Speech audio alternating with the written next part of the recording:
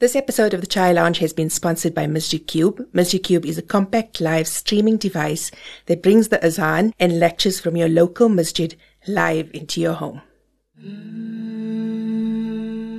Assalamu alaikum and welcome back to another episode of the Chai Lounge. I have with me on today's episode Ferzaana Sibda, also known as the Chai Queen of Joburg. Ferzaana, assalamu alaikum and welcome to the Chai Lounge. I'm so happy that you're my guest for today. Wa alaikum salam wa rahmatullah. I'm so happy to be here. I'm so excited about this new venture of yours. And you call it the Chai Lounge, which is obviously, I'm getting goosebumps. Yes. Alhamdulillah. I just need chai. Yeah, I should have brought. No, I'm sorry. I'm having one of those Mondays. How are you? How have you been doing? Alhamdulillah, I'm one day at a timing at the moment. Sure, life is challenging, Safira. But I had to come and spend some time with you, my friend. Because when you said you were accredited for Hajj, and you started freaking out. Yes. And you know Hajj is my favorite topic. Yes. So I drove all the way from Benoni for this. I brought my podcast. I had it in the car. That's wonderful. Yeah. How did Hajj change your life? I can't tell you when, how, what. It happened on this day. It happened at this time. The change has been, Hajj is not the journey. It's only the beginning of your journey. How you change and what you change about yourself. I can't say that I wanted to wear hijab or I wanted to be less aggressive or I wanted to be less cheeky and less rude. It just comes. You ask Allah to keep you close to Him, to protect you, to guide you. And I remember in Azizia after Hajj, I said, Ya Allah, this can't be everything. Yeah. I said, Ya Allah, I've completed my Hajj. This is the most fantastical experience of my entire existence. Yeah. But what now? Yeah. And only a few months later did I realize that my journey only began when we got back. Really? From Mina, from those camps. Really? Yeah. It's just, I make mistakes every day. I'm still as rude. I swear less, but I'm still as rude. But I'm more confident in what I want. I have so much anxiety. I fear Allah more every day. I fear doing wrong. When you ask Allah to give you hidayah, it just comes. There's no like a thing I'm going to change and I'm going to change. Yes. It's not going to happen because we are human beings. Yes. But when you are constantly striving and Allah sees you doing that, He helps us. And none of us can be perfect. We all have our problems and our mistakes and whatever. But Safira, it's challenging, but it's so worth it. The feeling that you feel every morning when you wake up and you read your du'as and you say, Ya Allah, tawakkal to Allah every day, every morning. It's a different feeling to what you felt before Hajj. Really? It's a whole new world and a whole new life you're living. It's different. Subhanallah.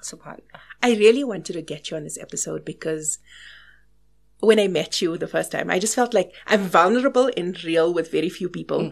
And I just felt like this, you're almost like you have big sister energy. MashaAllah. You definitely have big sister energy. Probably my age. I'm Really? like 47 this year. MashaAllah. Yeah. So, and another thing that we bonded about, I think that one of the best cups of tea was at Style of Chai Jao. What a cool cup of tea that was. Yeah, Style of was amazing. We bonded so well and we met such wonderful people there. And I think, when we're all starting something new and we stand together and we help each other, that builds friendships, that builds sisterhoods. That's amazing. And I really wanted you here because I feel like I love your energy. I love it. And another thing that we really bonded about is the love for food. How did you get into food and cooking and making chai?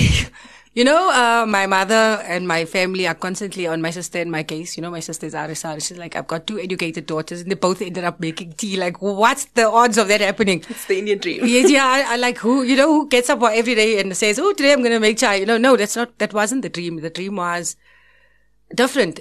I think with my life has been so chaotic and so erratic, and so many different, every few years something different happened.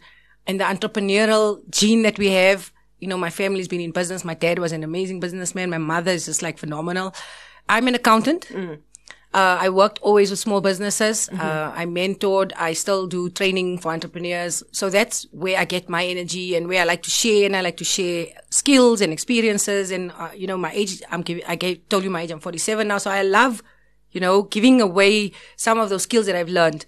So the chai thing happened. I went to Sri Lanka on holiday. You guys know the story. I wanted to sell tea. The chai just became a marketing tool.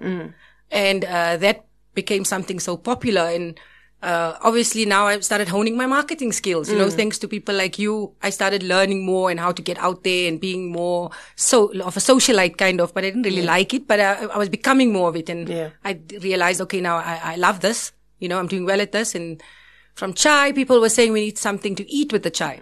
So I grew up, the way we grew up back then. Girls didn't have that many choices. Yes. My dad, in fact, I was really a brilliant student. I did all straight A's. My dad said girls must cook and bake and sew. So when I got accepted to university, we were living in Cape Town. He was like, there's no way you're studying. I won't pay for it. I will disown you if you go to university, right? Whoa. No, it was okay. At the time, it was like all very dramatic. Yeah. But, Allah's plan, the puzzles, the puzzles all start fitting, Yes. So I was like, okay, so I started cooking and baking, I think probably when I was 11 or 12. We come from that old school environment. Yes. My mom is a brilliant cook. Her sisters, my dad's sisters, my dad himself was just a brilliant. Is that the Alipur cheese? It's like, I don't know what it is, man. My mom's not Alipur the way. My mom's a Suti, she's a Borat. But her sisters are like amazing with food and, and everybody was like perfection. Yeah. We really didn't grow up with all of this freedom that our kids have, we just had to do what we were told, like get in the kitchen. Okay, fine, I'm going. And there was no like, ooh, blah, blah, no pulling your face. You had to be there. So I remember cooking from a young age, baking, learning desserts, lots of, we did everything. So when I completed matric and I did really well, Dad said no. I said, okay, fine, I'll go and do fashion designing. Okay. So I did that. I could make clothes. I could design my own clothes. Wow. I could sew my own clothes. It was in Cape Town. We were living in Cape Town at the time. And then, obviously my jitterbug, I was like, no, man, this is not working out. Like, okay, maybe I'll open a factory one day and sell garments and, manufacture, but like, I don't see myself doing this, it's like just one-on-one with a person. I couldn't, it was very glamorous, fashion shows and modeling but it just wasn't me, right? So during that year, my dad went away, he remarried and, I think my sister was born around that time.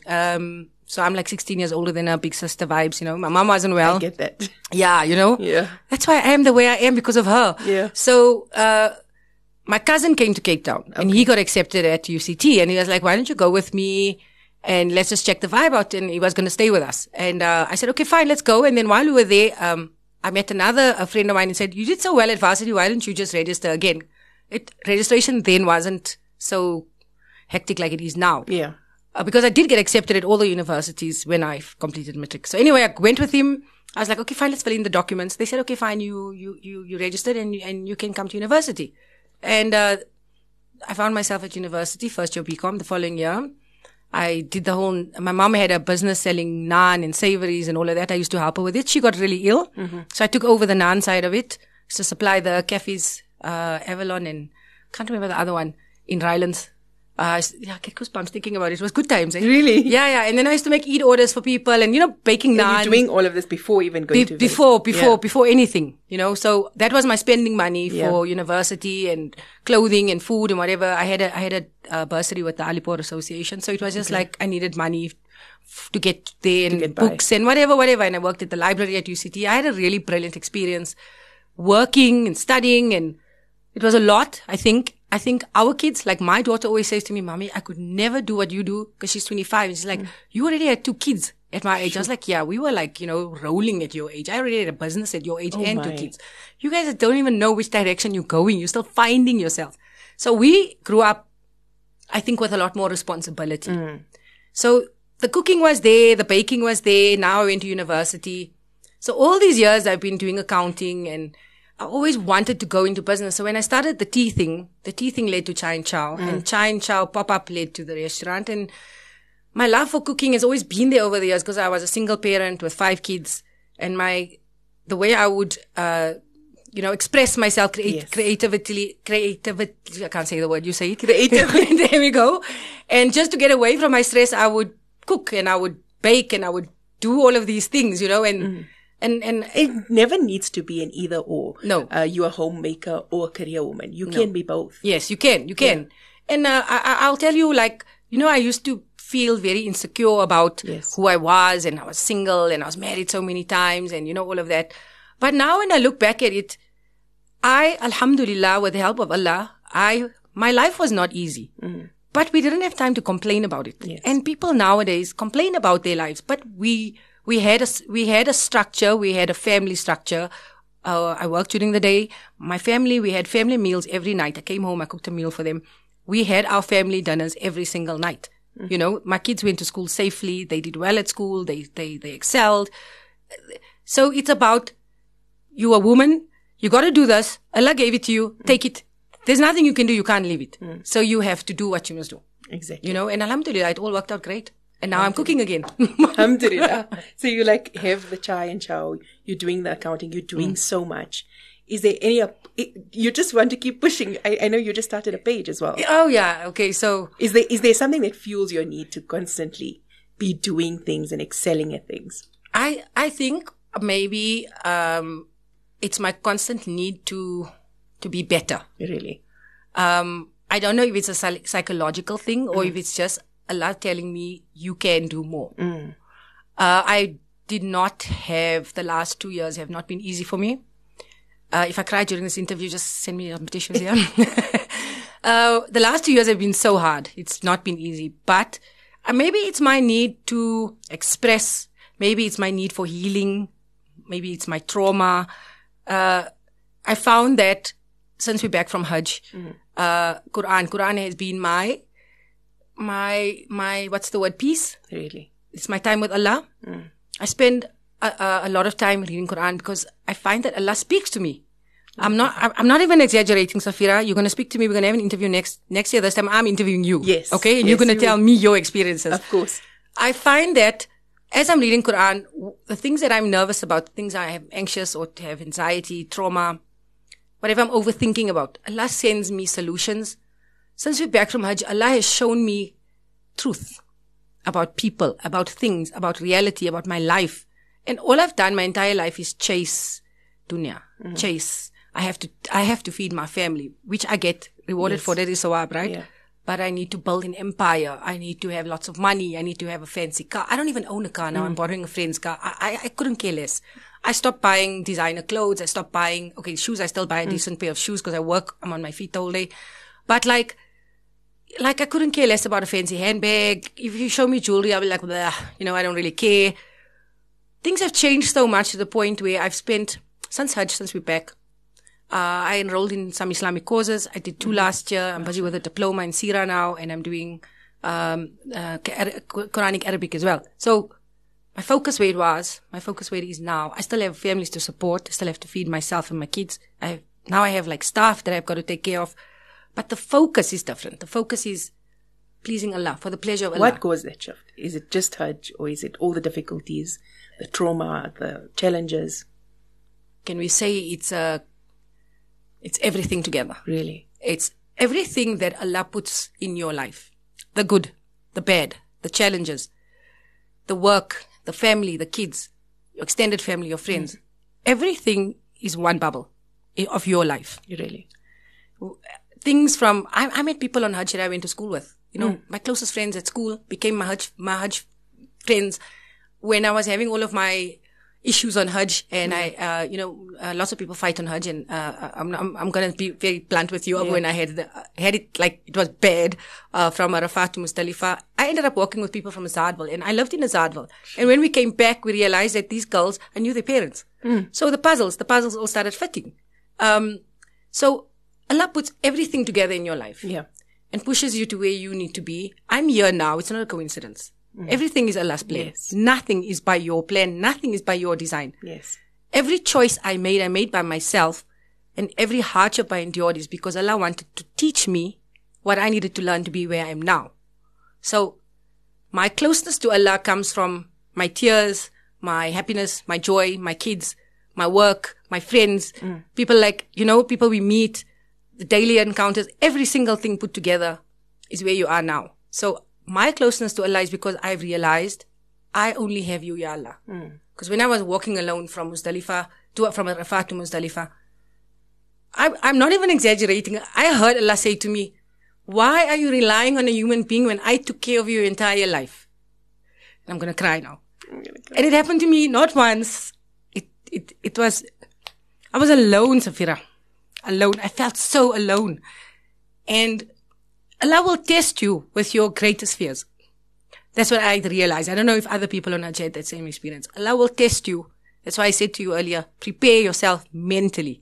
That OCDs that we all have. Yes. The first day I got to Azizia, I was like, I cried. I was like, oh my God, you have to stay in this place.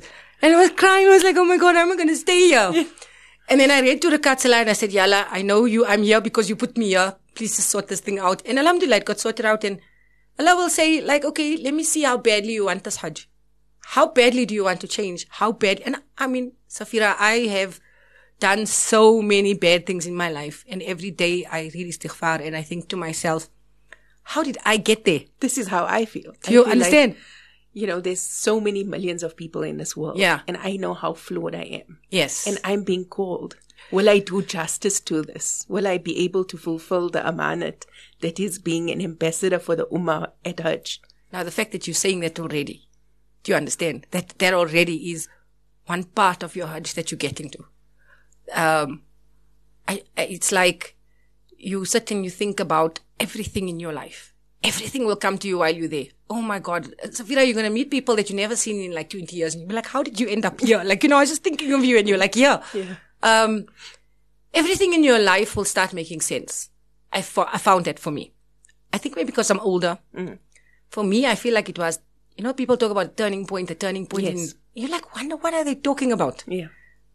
When you feel it, you'll know what you're talking about. Really? When you experience it. When you yourself ask Allah for the right changes through your Hajj. Because remember, all your du'as will get accepted. Yes. You're already a Haji because you accepted your accreditation.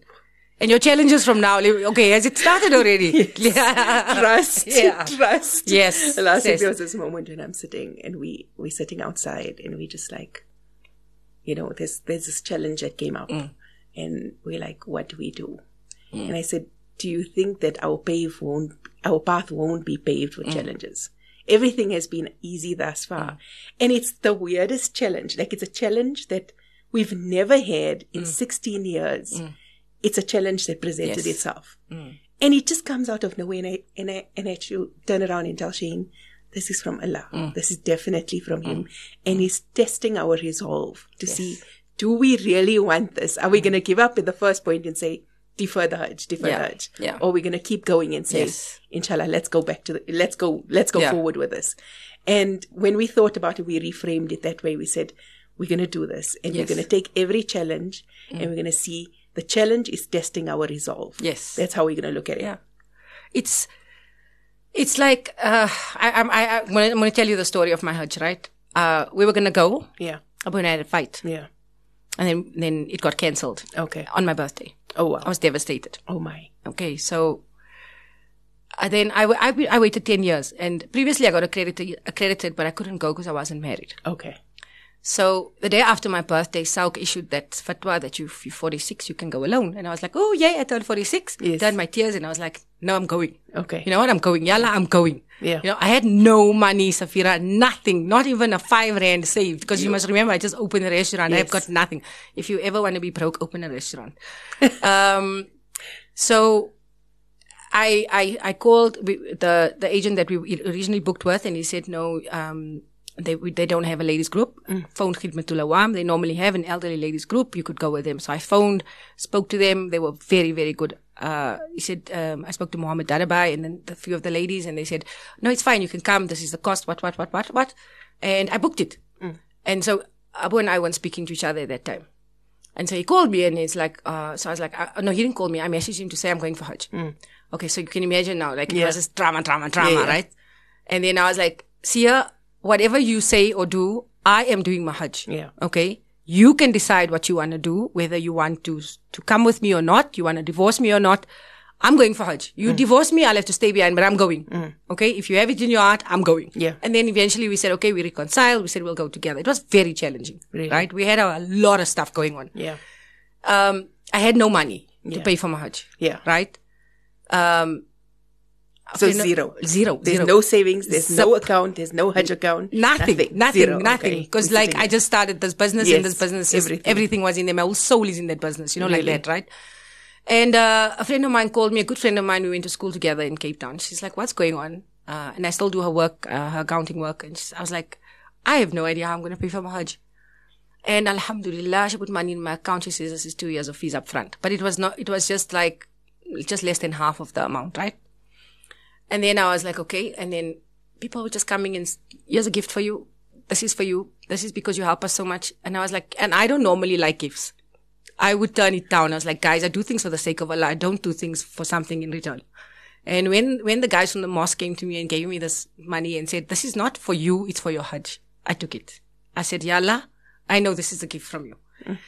In that last week before Hajj, now I already went over my limit on how to pay and whatever, right? And I was like, guys, you have to bear with me. I will pay you. And business wasn't great. I went and sold my jewelry, the last 2 pieces of jewelry I had left. Yeah. I sold it and I was like, yeah, I'm going. And my mom gave me money, my sister-in-law gave me money, my brother gave me money, my sister gave me money, whatever money everybody had, they just gave it to me, you know. And alhamdulillah, I paid for my Hajj, like I think a week before we were leaving, you know. Yeah. And as much as I can say I had a husband at the time, unfortunately, we didn't have the relationship where I could say, you pay for me. Yeah. Do you understand? While we were on Hajj, alhamdulillah, he paid everything there, whatever. So it was great. I was very grateful for that. When you're there, nothing matters. Really. All you want to do is be there. The peace, the calm. Like my staff used to phone me like, Zana, we have this problem. I'm like, you know what? I'm in a different country. I really don't care. Figure it out. That was my response every day. Yeah. I would do my advertising in the morning because you're allowed to do that. Yeah. I wasn't like submerged in my work. Yes. I did my accounting work. I submitted my clients' returns. All my clients were very understanding. Most of my clients are Muslim as well. And they were like, you just do your Hajj. Just do what we need to do for us and the rest you will sort out. And everything just flowed. The people you meet there, the food you eat. Like people are so worried about this. Okay, where are we going to eat? What are we going to do? I'm telling you, like, you know, there's times you don't even feel like eating. There's other times where you just want to like, chip. The whole day you just want to eat stuff. Everything is there. Everything is at your convenience. We didn't carry food. I took a bucket of achar though, because I love achar and bread. I'm going to pack you one today with. We took like biltong. We took cakes, you know, that kind of thing because people give you gifts. But like we had the best of everything, and I'm fussy with food. Yes. So, and I can't do takeout every day. So we were ordering from the ladies that, I was eating curry khichdi and chicken curry and rice, and that's my vibe. Okay. But I think what I'm getting from this is that Allah calls you. Allah calls you. He paves the path. When you are there, you are a guest of Allah Ta'ala. The people there, when you say you are a Haji, oh my God, you get a whole new different respect. They will do anything for you because every person that assists you to get there gets a reward. Right? Yeah. So you just say, I'm a Haji, and you get discounts on your clothing. Okay. Wow. People treat you better. The Arabs love the fact that they can host you while you're on Hajj. You are Allah's guest. Everything comes to you. Your worries disappear. Yeah, your peace is just, hey, that peace. When you come back, it's a guaranteed thing. Everybody goes into depression. You're going to interview me when I'm back in China. I'm going to make you cry when you come back. I want to talk about something I call chai moments. Yeah. There's moments, when I just moved into my house, my dad had this dining room table made for me. It's hideous. It's really tall. The wood is scratched. It's awful. But it's my table where I sit with my tea, and it's punctuated by the very significant moments. Like when we're told there's a possibility I won't have another child. Or when I lost my granny and I went through the grieving process, and my sister would come and we were going through a difficult time, and we would just sit on this table. And sometimes you just sit on the table with your head in your hands and your cup of tea, and you're thinking to yourself, life is so challenging. Yes. What are your chai moments?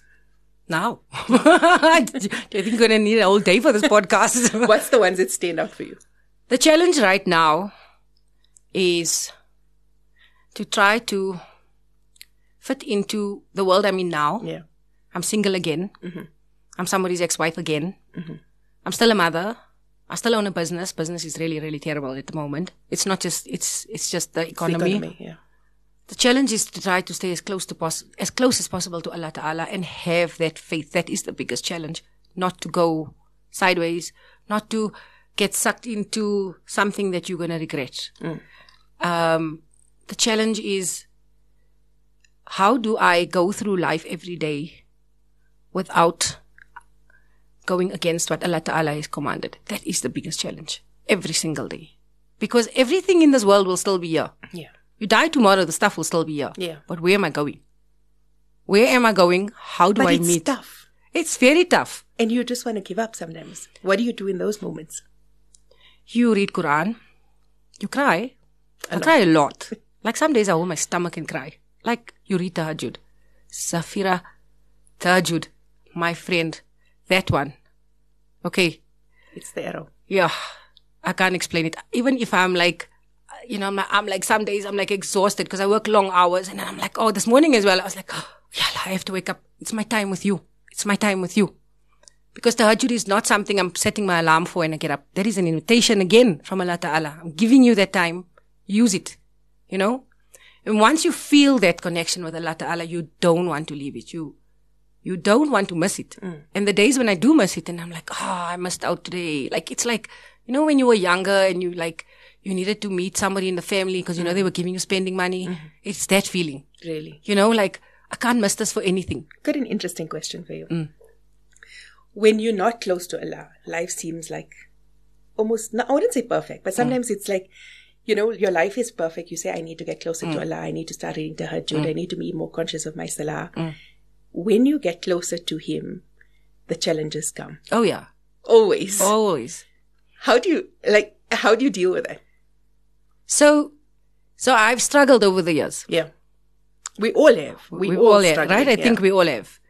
I struggled with my hijab on and off. Yes. Every time I had a husband, okay, no, maybe you should take it off. It's like, I need to look pretty. I need to look hot and sexy. Let me wear tight clothes. Let me take this hijab off. Let me do my hair. Yeah. Let me, Shaitan.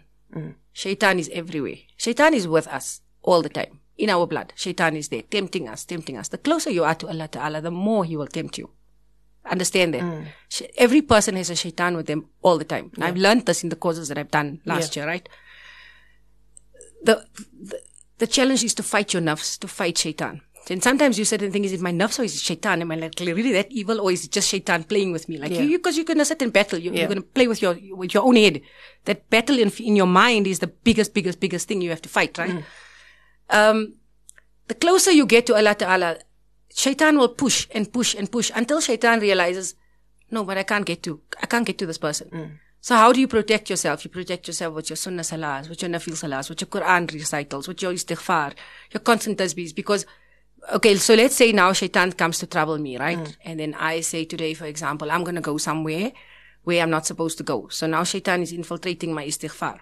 Then the next place is going to infiltrate is your nafil salahs. And then your sunnah salahs go, right? So before he gets to your farz salahs, you need to say, no, stop, I'm not doing this anymore. Retract, yeah. Yeah. And Allah loves us. Allah loves us because we repent. Allah loves us because we are sinners. Allah says, you walk to me, I'll run to you. And we find that we do these things every day without even realizing we're saying something bad about someone, we do something bad. We're always doing something that we're not supposed to do. Oh, ma, sorry about that. Sorry. Let us pause. Okay. So you'll find that the challenges get harder, but when you know for yourself, okay, now I'm feeling anxiety, I leave work and I go straight home to read Quran. Okay. When I feel like I'm overthinking, I get up, I go read Quran. If it's time for, Asr, between Asr and Maghrib, you can't obviously do the Nafil Salahs, and that's the time I overthink the most. Quran. Quran immediately. Istighfar while I'm driving. I'm trying my best, Safira. We're all going to try our best. Of course. Because we need that protection from Allah Ta'ala all the time. And it's like things just come to you, like in like Dragon Ball Z. Things just come shooting at you from all sides, and it's like 100%. It's insane. Over to the restaurant industry.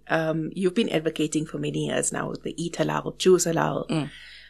And then I know that people do frequent halal restaurants, but there's this harsh criticism that's often leveled at halal eating places. Can we talk about it? Can we talk about the halal restaurant industry in Johannesburg? Go for it. Go for it. You tell me. What do you want me to tell you? What's the challenges from a consumer perspective? From a consumer perspective, they all look at us as local, maybe not so fancy, not so bougie, not so delicious food. Look, there are restaurants that are not putting in 100% effort. And I can say that because I go out a lot. Yes. The Choose Halal restaurants is my thing I do every Tuesday when I'm off.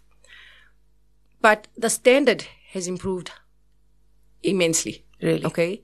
Regarding the quality of the food, I can tell you, we use the best of everything in every meal that we prepare. And everything is fresh. It's always fresh. We don't do stuff frozen, and we're not dirty. And I think as a Muslim, and you catering for our halal guests, we are more conscious of cleanliness. We are more conscious of hygiene, our staff, ourselves. We don't allow haram food into our business. So with more halal restaurants coming out, the competition obviously has become bigger, and the standard of food has improved. The surroundings have improved. The aesthetics have improved. There's just a lot more to eat. And so people are upping the game. Everybody's leveling up. Yeah. Right? You still get a few dodgy places. Of course. I mean, but I go to a restaurant, halal restaurant. It's their off day. Yes. Every restaurant has it. The fancy ones in Centron have it. Everybody has it. Something goes wrong with the service. Something goes wrong with the food. I go to social media and I kick up a storm. Don't do that. No, I'm giving her this hypothetical situation. Yeah. Tell me what happens to the restaurant in that moment. So I'm going to tell you my side based on the fact that I'm not a franchise restaurant. Okay. I am a self-starter. Yes. Okay. I'm an entrepreneur. This is my vision. This is my, alhamdulillah, not mine. Allah has given me that creativity, right? As a franchise, you walk in, they train you, they give you everything, they set you up. All you need to do is be there, they train your staff, and everybody goes on. If they have a bad day, the franchise sorts it out, blah, blah, blah, blah. You damage control, everything goes on. As a self-employed restaurant owner, the struggle is so real. It's like if you tell me, right, that something was wrong with my food, initially I has to get really upset. Really? Okay, because I'm also the chef. Yeah. There's very few restaurants where the chef is the restaurant owner. It's usually a restaurant owner and you have people working for you. I cannot afford to pay someone 20,000 Rand a month. This is my own brand. Okay. So if I have a bad day with service, we usually give the customers a voucher or we won't charge them. But we do have the customers that came there and performed and screamed and I was like, please don't come back to my restaurant. You're not welcome here. I've done that already. Yes. Don't be rude. Okay. There are instances on Facebook. Yesterday I saw something where a person blasted a restaurant for their portions being small. So I say, go to the restaurant owner because they started something from their soul, from their heart. That is something you do, not because I'm bored. Nobody gets up one day and from boredom and says, I'm going to open a restaurant. This is the only industry in the whole entire world that you will never stop working and you will always be broke. Okay. Unless you like in the leagues of the bigger restaurants where you can charge phenomenal amounts and our Muslim people will complain. They complain on social media about everything, the portion size, the price, not understanding the amount of effort, the time that goes into every meal prep. We've got staff to pay. I mean, I'll be honest with you, my rental is 50,000 Rand a month. Do you know how much food I have to sell for 50,000 Rand a month? Yeah. It's a lot. It's right? A lot. And food prices are not cheap. No, the price of chickens went up about 6 or 7 times since I opened. I'm open for 2 years. Yeah. Right?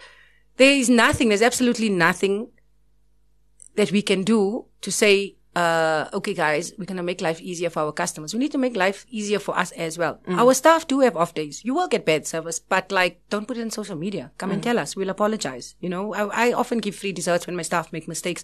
Not because I want to bribe you, but because I'm saying sorry from my heart. I'm sorry, here's something nice for you, for your time and your effort and for whatever you did. It's not an easy industry. It's really, really difficult. You on your feet.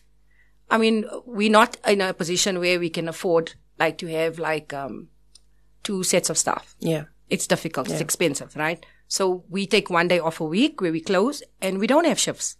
So I'm a full ladies team, full ladies team, right? So everything we do is ourselves. We start from 9 in the morning. We finish at 9 at night. We work 12 hours a day. Only women. There's no men in our team. Yeah. We don't have anyone carrying stuff for us and moving things around. We do everything ourselves. So as much as we understand that the customer is paying for the service, for the meal, we do our best. And alhamdulillah, look, I've been getting really good ratings. My food is consistent. But we do have off days. And everybody has off days. Everybody has off days. I mean, I just want to highlight this sense of entitlement where you having a bad experience, you want to go to social media and you just want to, sometimes you want to have your say, okay, but it tarnishes the restaurant sometimes irreparably and it can lead to greater consequences. As you say, we have a country with an unemployment problem. You employing a whole female team. You need to support the people on your team. You have to give them a decent salary so that they can have a decent standard of living. So be a little bit cognizant when you are visiting places. And because if you go to the fancy places in restaurant, quite frankly, I've never seen anybody heat up a fuss like a Muslim person or anybody for that matter, heat up a fuss in a fancy restaurant because they'll be too embarrassed about what people would say. But then you come to a Muslim restaurant and you think you can just come there and say what you want, do what you want. Firstly, you are a Muslim. Even if you are not a Muslim, okay, I find that the non-Muslim people are actually kinder than the Muslim people. Okay, I'm not even going to lie to you. There's a way you talk to people, and I've learned respect. I mean, I wasn't the nicest person in the world. I'm probably not the nicest person in the world, but I've learned to understand that people are having off days. Be kind. Today maybe my masala wasn't like it was yesterday. It's because I use fresh ingredients. I'm sorry, it's never going to taste the same. Come there to love my food. Come there to love my experience, but don't come there to bash me. Yes. And that's what's happening to a lot of restaurants. Now, remember also, I'm a female. I don't have a boys club. I can't go to my friends and say, all of you invest in my business. Okay. We don't have that. We don't have women's clubs. Yeah. Okay. So I am self-funding this entire restaurant, chai and chow concept. Yeah. And it's expensive. Very. I don't have a life. Okay. Because everything I have goes into this business. My children have to say to me, Mommy, like, we need stuff, for me to be aware of the fact that we need stuff in the house because I'm never there. Yeah. Right. So we're putting in it's money, it's time, it's passion, it's your creativity. Even the sauce you make is your own. Yeah. Every meal that you create is your own because no one came there and gave you a manual and say, here you are, start a restaurant, A, B, C, D, E, F, G, do this. No. Everything is your own. It's your own. Everything comes. And that, obviously, that inspiration, that motivation comes from Allah. There were times when I had dreams about recipes. I made it the next day and it went on the menu. I'm not even joking. My pimenta sauce was a dream, okay? Okay. It was a dream and Allah gave it to me and it's delicious, right? Yeah. But we have to be fair in this industry. We need to eat at halal restaurants because 20 years ago we had very few, maybe one or two, and there were no options for us. So we had to be surrounded by alcohol and pork and whatever. And we didn't understand why we couldn't eat at those restaurants, and we justified it and said, no, we can eat there because there's nothing else to eat and it's semi-halal or halal friendly. I'm telling you, contamination is real because I have vegetarian customers, I have Hindu customers, I have vegan customers, and we use a different spoon for every dish because every dish is prepared fresh. The one day I said to the lady working there, which spoon did you use? Because now there's 3 spoons next to each other. And she's like, I don't know. And I obviously hit up a fuss. I was like, you can't do this. But not everyone is as aware as I am. Contamination is real. My mom came in one day and she didn't understand that my chips oil is just chips. Okay. So when she was hungry, so she put the samosas in the chips oil. And I said, Mama, I have vegetarian customers. You can't do that. Yeah. So we obviously don't do that. So contamination is real. Like, I'm in a hurry sometimes. So there's no such thing as halal friendly? No. Because I will use that same knife to cut this and that. Yeah. There's oftentimes I went out to eat and I'm severely allergic to avo. If you touch the avo knife on my potato, for example, I will get sick. Oh. And how did I know that you used an avo? Yes. Because I got sick when I got home and you touched an avo with it. Because there's certain symptoms I have. Yeah. So contamination is very real. You can say we use a separate burner for our meat and our chicken. Hey man, when you're in a hurry and that customer wants that food, the food needs to get done. Do you understand? And I can tell you, not everyone is as disciplined as I am with my stuff. I'm like on them like 24/7 and not everyone is like that. I'm there. I'm the restaurant owner. I'm the chef. Yeah. Not every restaurant has that. So halal is a very important thing. It's a big thing. It's a big thing. Back to chai. Best cup of chai you've ever drunk? My own, obviously. But a moment. No, I'm not somebody that can choose one moment. I would probably have to choose like a whole lot of moments. When we met, we had a cup of chai. Yes. A couple other friends I met, we sat down and had a cup of chai. Those cold days, standing in the pop-ups, having chai with my pop-up friends. The whisking. I love the whisking. The whisking is you should try it. It's very like relieving, like stress relief. Really? Like you get lost in the circles and you get lost in the motion and you're just like, I don't care what anybody says. I'm just going to do this. It's lovely. It's actually wonderful. You just switch off. Yeah. No? So there's not like a one single chai moment, but many, many, many. I've had a good many perfect cups of chai because it's all about love. It's not just the ingredients. talking about love, as somebody who's got their heart broken many times. Many times. Yeah, I got a medal for that one. Can chai heal a broken heart? Or what else heals a broken heart? Only Allah heals a broken heart. Chai is an instrument. Crying is a means. Afia comes from Allah.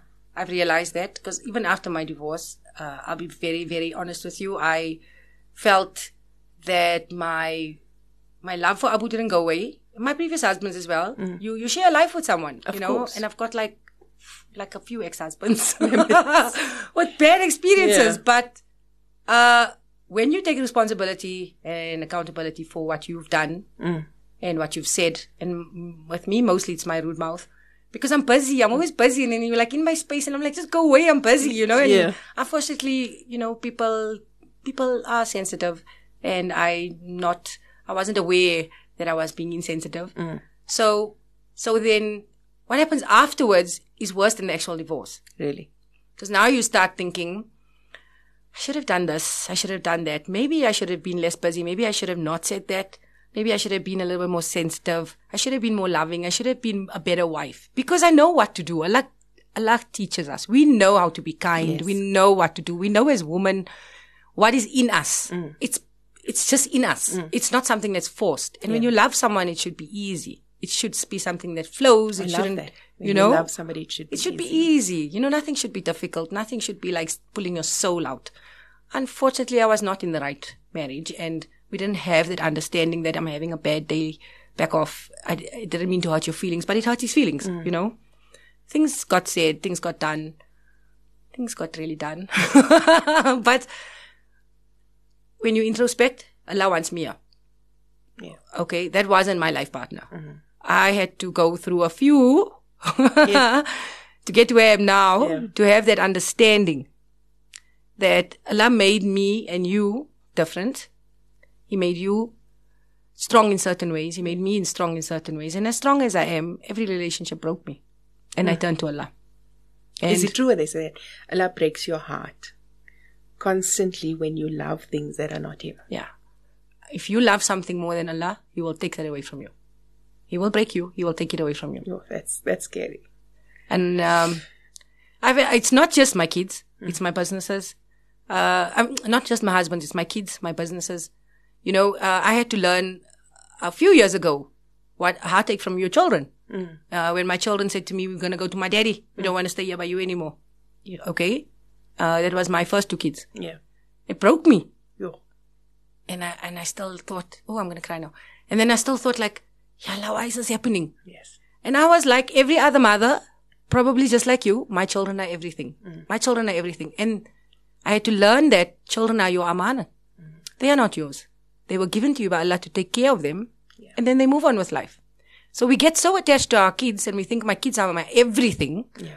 So the minute they do something, your heart gets broken. And I'm not getting up every day for you. I'm getting up every day for these children. I'm not getting up every day to work so I can, for your pleasure, to provide for my kids, to provide a good life, to be of service, to worship you. No, Allah, I'm just doing this because I need to do this for my children, and my children mustn't look bad, and my children must do well at school. My children must be the greatest things that ever lived. So you learn also that lesson that, hey, back off a little bit. Allah is more important. Allah is everything. It's not more important. Allah is most important. Most important. Most important. Ya Allah, for your pleasure, I'm taking care of these kids. Everything changes. Ya Allah. Mindset changes. Ya Allah, for your pleasure, I'll wake up today and I'll go to work because I know I need to work to live in this dunya. Yeah.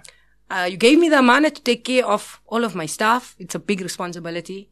For your pleasure, Ya Allah, I will do it because it's going to bring me closer to you. And when you're like stressing and you don't have money and you're making the dua and Allah wants that dua, so what's He going to do? You're going to be in that situation until Allah gets you to the point where you can, even during your good times, still pray on that same level. And I'm not there yet. I'm not there yet. Would you ever be in a place to open your heart again to love? Yeah. Of course. So, I actually posted something today on Instagram. It's in a little pink, I can't remember the exact words. And it's, Ya Allah, thank you for the hardships. Yeah. But thank you for not letting me be hard, for keeping me soft, for allowing me to forgive. Oh, that's beautiful. I make an effort to ask for forgiveness for myself and for the people that have hurt me and the people that I've hurt. Because none of us are innocent. As innocent as we look, and we look so great and wonderful, you don't know me. Yeah. You don't live with me. Yeah. I've not hurt you. Do you understand? Mm-hmm. And every one of us gets hurt differently. So I thank Allah, and I'm grateful that Allah has given me hidayat enough to realize what I did, to realize what I said. And that's the difficult part. And in this whole journey, it's always, they did me wrong. They did me wrong. But when you have to sit and say, what did I do?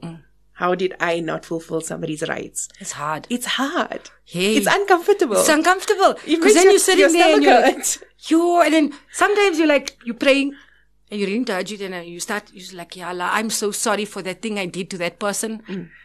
Like, how did I even get there? Like, I didn't even realize. But also, you see, when you get closer to Allah and you're reading istighfar, Allah lightens your burden and takes away your sins. Your heart becomes cleaner. When your heart becomes cleaner, your heart starts getting polished. Yeah. And part of the course I did was studying Imam Ghazali's book, right? Yeah. So your heart is like a mirror. So whatever you are exposed to will reflect off your heart. So how you polish your heart is through zikr and Quran, right? You have to do a lot of that to get to a point where Allah starts showing you where you are wrong, where you are right. And we are very seldom right. We are mostly wrong. And you start seeing people for what they are, but you for yourself, what you are. Oh, yeah. Yes. And I'm at that point now, like I understand, like in the past I didn't need to get married, but I got married because it was fun and I needed a partner and it was lovely to have a husband. And like I always said, I don't need your money, but I need your company. Yeah. But you know what?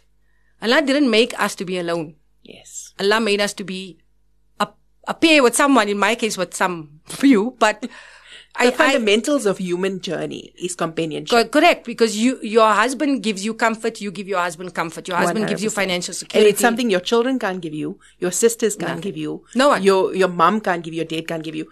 That companionship is, I think, one of the bounties of Allah Ta'ala. Of course. But it comes with challenges. That comfort, that love, that you feel, that security. Like I'm telling you now, what I miss is the security of being married. I won't get married for that reason. Yes. But Allah has given me insight enough to understand. Because now, we used to read it in the books, right? Yes. But now I fully understand the concept of mahram, Yes. the concept of husband, the concept of rights, duties, responsibilities, right? And I'm at that point where I'm like, hey, I can be a really good wife because like now I know what not to do. Yeah. And I've been through all of this bad stuff to know what not to do. Yeah. You know? So like, I'm okay. I'm happy. I'm healing. Allah is helping me to heal. Afia, I beg for every day.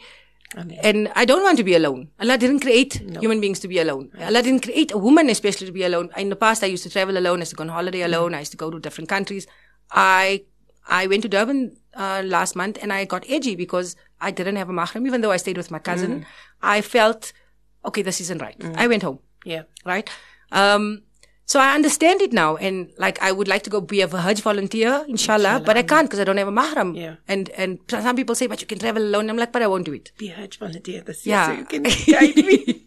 Oh, I mean, I hope Allah allows that. Yeah. I have to ask the chai queen. How do you make the perfect cup of chai? Oh, experience. Bismillahirrahmanirrahim, beginning with. Yes. You have to have the right tea. Please, you can't use like a flow tea.